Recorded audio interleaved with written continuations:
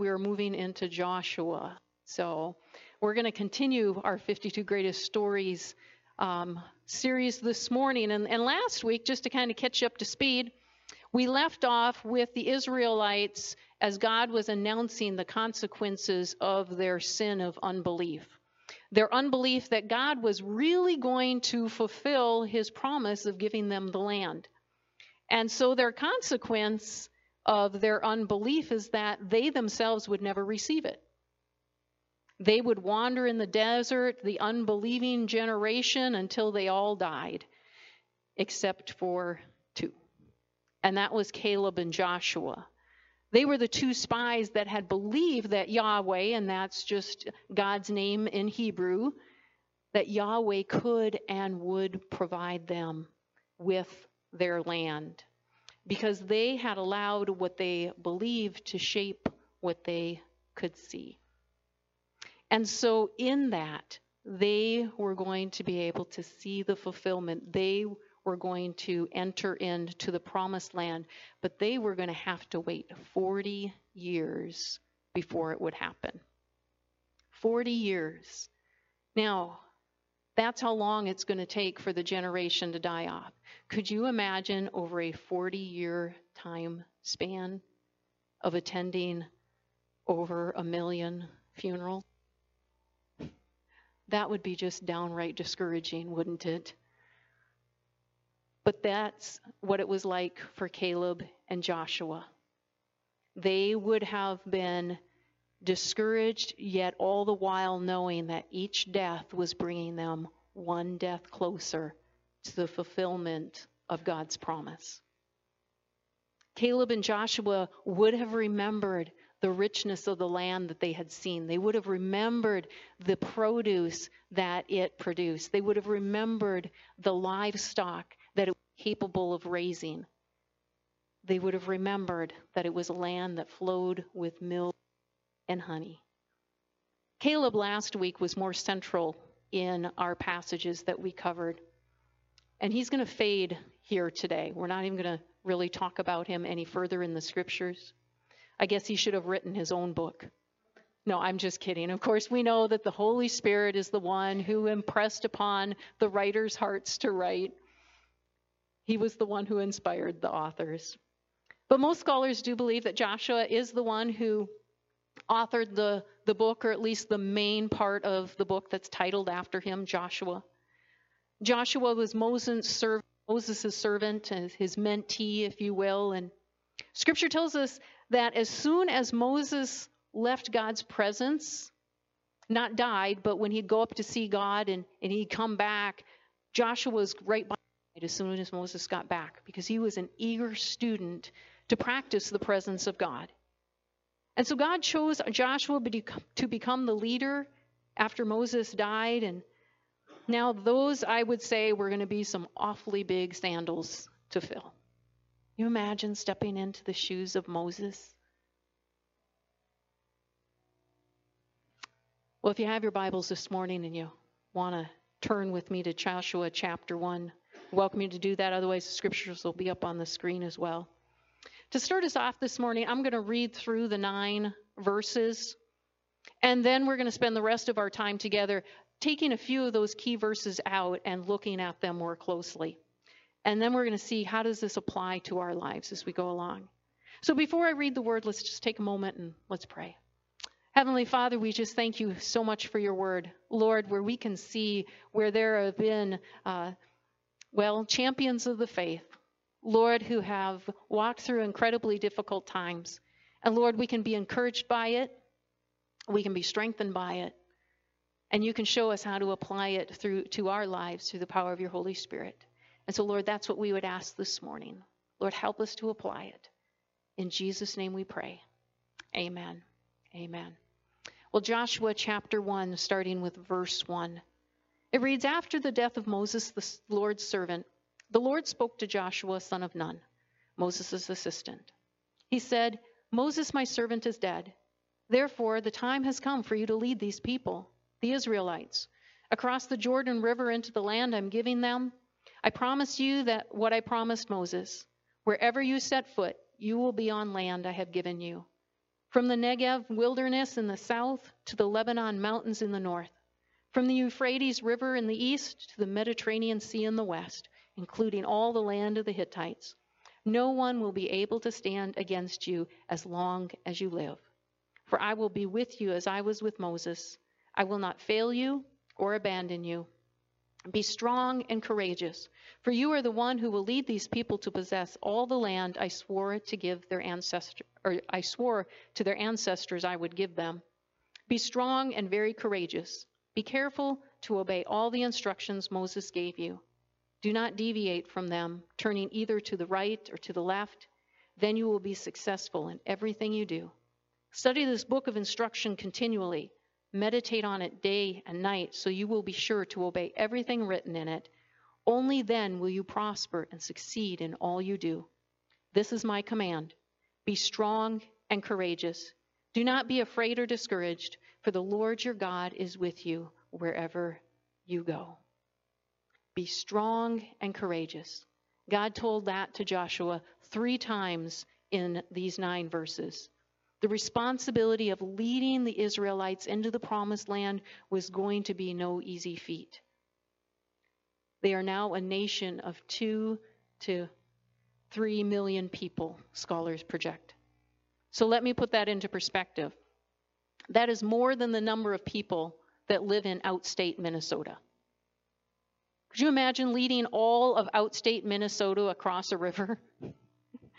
It would be like, what do they say, herding cats?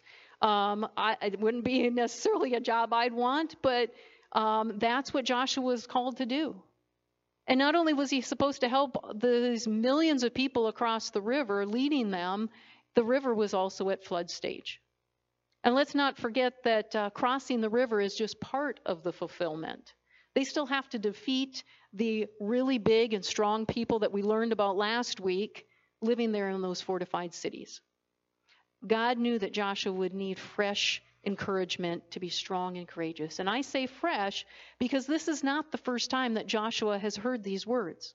God also spoke them through his servant Moses for Joshua, recorded for us in Deuteronomy 31:7. It says, Then Moses called for Joshua, and as the Israelites watched, he said to him, Be strong and courageous, for you will lead these people into the land that the Lord swore to their ancestors he would give them.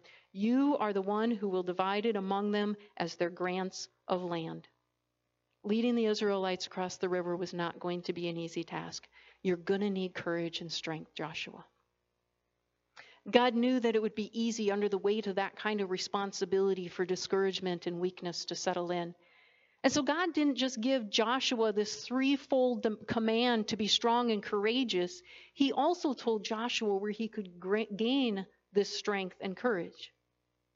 It would come from the power of God through 3 ways. Through his promise, through obeying his word, and through his presence. So look back with me to verse 3. God said, I promise you what I promised Moses. Wherever you set foot, you will be on land I have given you. And verse 6 says, Be strong and courageous, for you are the one who will lead these people to possess all the land I swore to their ancestors I would give them. So along with passing the leadership position on, God also passed along the promise. God had already given the land. Joshua received courage and strength because of the power of God's promise. How many has experienced God's faithfulness? God is a God that keeps his promises. He is a faithful God. That is part of his character. Joshua could hold on to God's promise because he knew that it was true. Moses wrote about God's promise keeping in Deuteronomy chapter 7, verse 9. He said, Understand therefore that the Lord your God is indeed God. He is the faithful God who keeps his covenant, another word for promise, keeps his covenant for 1,000 generations and lavishes his unfailing love on those who love him and obey his commands. Now, it's true that God keeping his promises might not look like we think.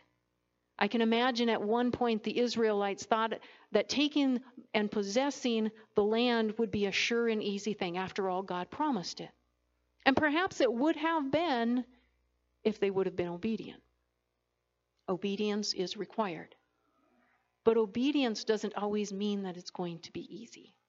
Because God knows that it's not always best for us if it's easy. In fact, easy is rarely good for us if we're just honest. And God just doesn't have that entitlement mentality. He has the expectation that we will have an active role in Him fulfilling His promises, in us receiving them. For God knows if we have no responsibility, we will surely take those promises for granted. For our benefit, He gives us personal responsibility. And so God offered power for strength and courage through His promises. Joshua needed to trust God for the promise. He also needed to obey. Verses 7 and 8 read, "Be strong and very courageous. Be careful to obey all the instructions Moses gave you. Do not deviate from them, turning either to the right or to the left. Then you will be successful in everything you do. Study this book of instructions continually." Other translations say, this book of the law shall not depart from your mouth. Meditate on it day and night so that you will be sure to obey everything written in it. Only then will you prosper and succeed in all you do. Strength and courage can be found through obeying God's word. Did you notice that there's a stronger exhortation in this one? Be strong and very courageous. It's been noted that perhaps this indicates it's actually going to take greater strength of character for Joshua to obey God's word faithfully and fully than it was going to take for him to lead the nation in the military maneuvers and battles that they would have to face. Why would they say that? Well, we're going to discover that a little bit here. You see, Joshua would be obeying words of God that Moses had written down and given to him. So it would have been in the first five books of the Bible: Genesis, Exodus, Leviticus, Numbers, Deuteronomy. For us, it's all of God's word. To enjoy prosperity and to be successful in leading the people and conquering Canaan, Joshua was to do three things in regards to obeying the scriptures. God lays this out for him. He also lays it out for us. The first was that the word of God was supposed to be on his lips. Always. Always. See, Joshua was given the responsibility of sharing the word of God with others, with his people. He was to read it to them, to also encourage them to tell their children about it. Deuteronomy chapter 6, verse 7 says this: "And you must commit yourselves wholeheartedly to these commands that I am giving you today. Repeat them again and again to your children. Talk about them when you are at home and when you are on the road, when you go to bed and when you're getting up." Think about that. Okay, so at home, on the road, when you're going to bed, when you're getting up, basically sharing God's word all of the time. That's what not only was Joshua supposed to be doing, but what we're supposed to be doing. Could you imagine if we actually were to apply that?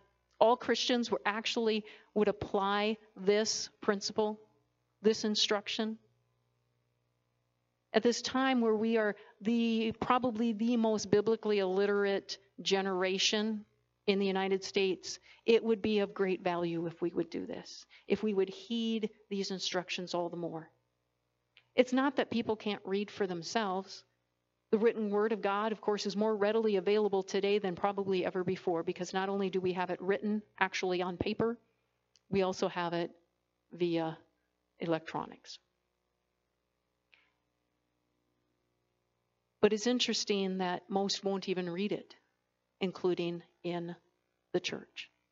Now, I know I've said it before that this is part of the reason behind this series, is to have a course charted out for you through the Word of God for the whole year, to encourage you to pick it up and to read it. And That way we could have the word of God flow from our mouth. It's not going to be that we're going to necessarily quote the entire scripture word for word. It's not that we're going to necessarily give the scripture reference, but that it would just be part of our speech. It would be rooted in what it is that we have to say. The biblical principles would be there. Of course, we're going to share those specifics as warranted for encouraging and strengthening in the faith. And not only does it encourage the hearer, it also encourages the one that has the word on their mouth. So we want to always have the word of God on our lips. The second instruction was that the word of God is to be meditated on, to be thinking about the word of God, to ponder it, to let the truth sink into our minds and into our hearts. Just as Psalm 119:97 says, "Oh, how I love your instructions. I think about them all day long." It's that pondering the word of God in our minds, to hold every thought captive to Christ Jesus, who is the word.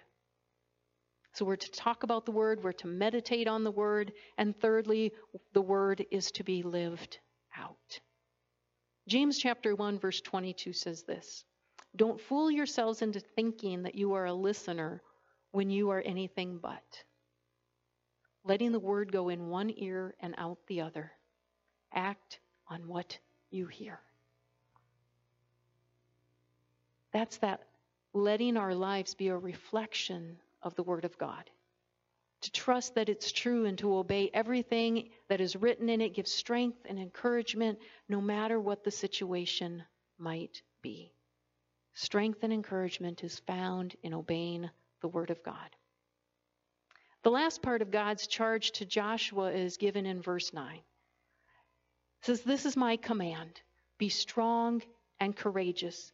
Do not be afraid or discouraged, for the Lord your God is with you wherever you go." Strength and courage is found in the power of God through his presence. God was not passing on the promise without passing on the presence. God would be with Joshua just as he was with Moses. See, during the Israelites, as they traveled through the desert, God provided them with a number of things that symbolized his presence. Gave them that pillar of cloud during the day, the pillar of fire at night. He also had them construct the Ark of the Covenant, the wooden chest that was covered with gold that contained the 10 Commandments that were chiseled on the stone by the very hand of God, also contained the jar of manna to remind them of what God had provided for them, had Aaron's staff, and may have had other things, but those are the things that came to mind this week. And the Ark of the Covenant was the symbolic presence of God. And that's why the Israelites, when they were getting ready to cross the Jordan, God had said, "Have the ark go before the people." It was his sign of his presence going before them. It was a symbol to remind them that God was with them, that he was there to guide them, that he was there to encourage and strengthen them. Joshua was now the leader. The task was huge. It was not simply leading 1 million plus people across the Jordan River at flood stage. It was also included relying on a harlot for help behind the enemy lines.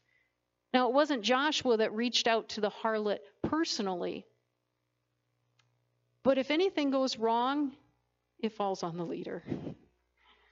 So in that, the task was huge. And the task also included Joshua leading approximately 600,000 well-trained warriors through some rather unusual and unconventional military maneuvers. Now, if you read the scriptures for this week, you know where I'm going. But think about it. God told Joshua this. He said, "Take your fighting men, have them walk around Jericho's fortified city just one time today. And then do that again for the next 5 days. Don't shoot arrows at them. Don't talk. Just walk.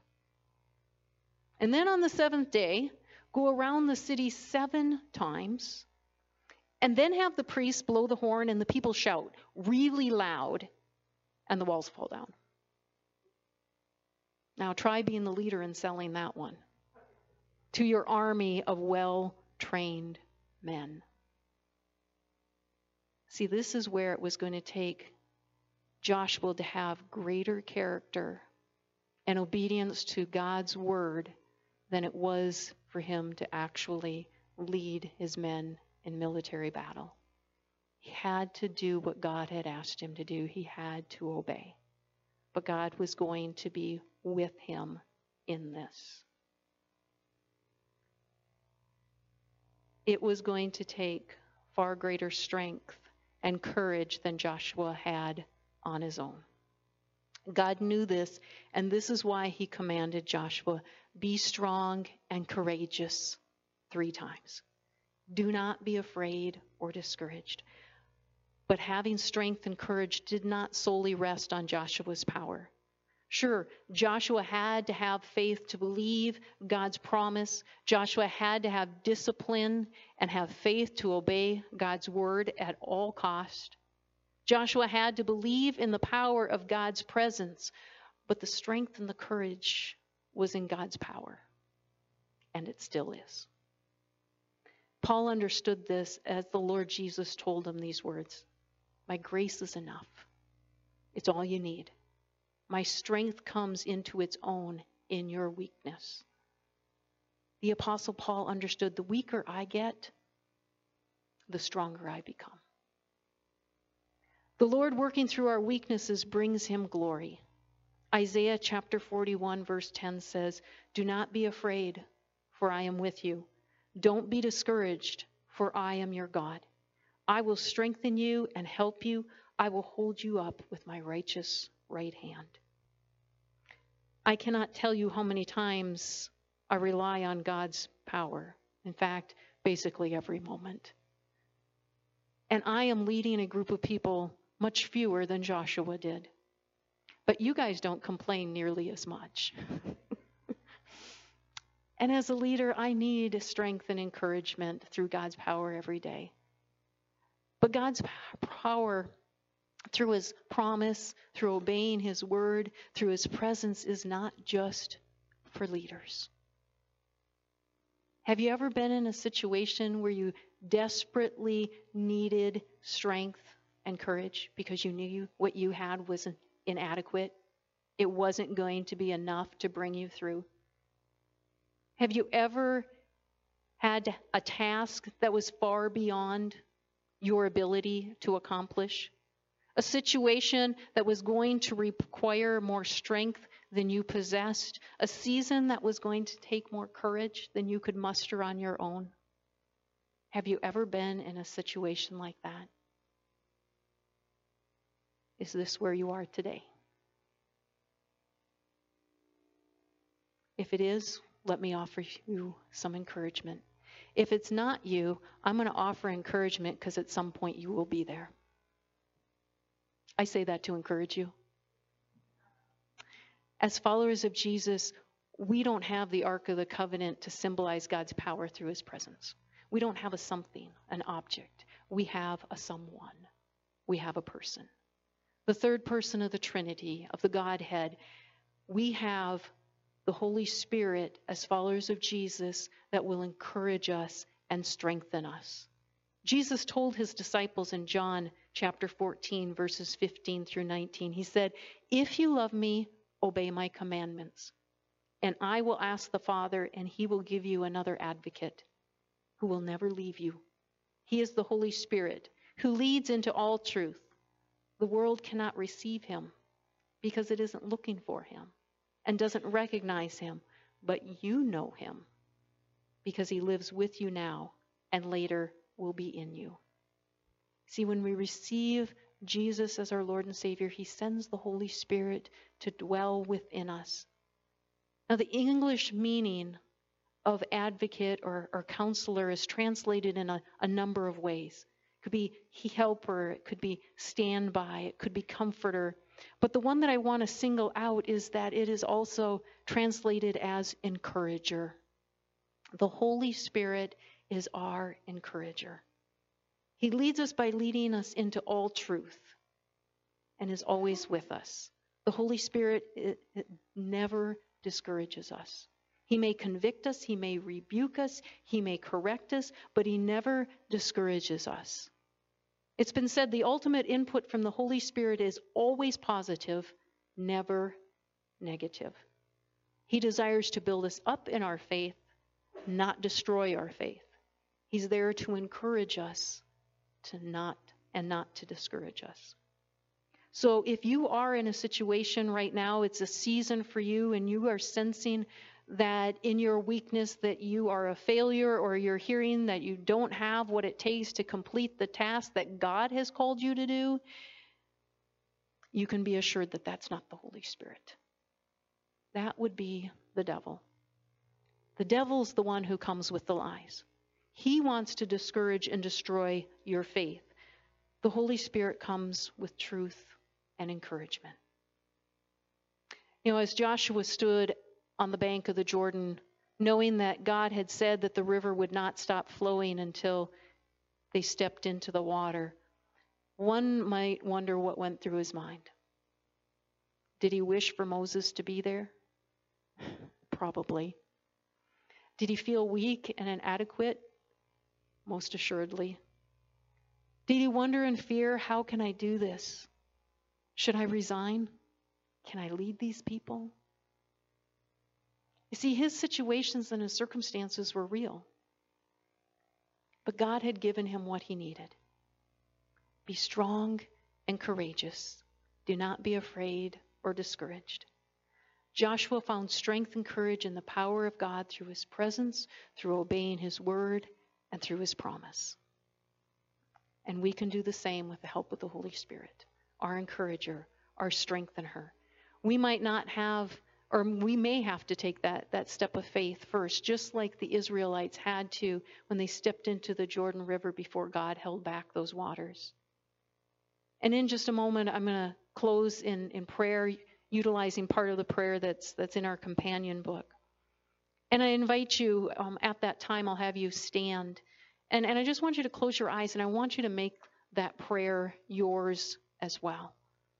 Because if you're in a situation or a season where you realize that you're needing God's power working in your life in an extra special way, his power is found in the promise and through obeying his word and through his presence. And so as I pray, I encourage you to just take a little step of faith forward. That's why I want you to be standing, if you're able to just take a little step forward as I pray. It's kind of an act of acknowledgement to God. I have the faith to believe that you're going to bring me through this, that whatever promise God has put on your heart, you can take that little step of faith. I also want to invite you to come and have prayer with the prayer team, as well as we want to take time for that. I know we'll be busy setting up for the potluck as well, but if you're here and you have a prayer need, I want to make sure that we give you opportunity for that before we transition. And so if you are needing God's encouragement this morning, whatever your situation may be, don't lose out. Make sure you come and have the prayer team pray with you.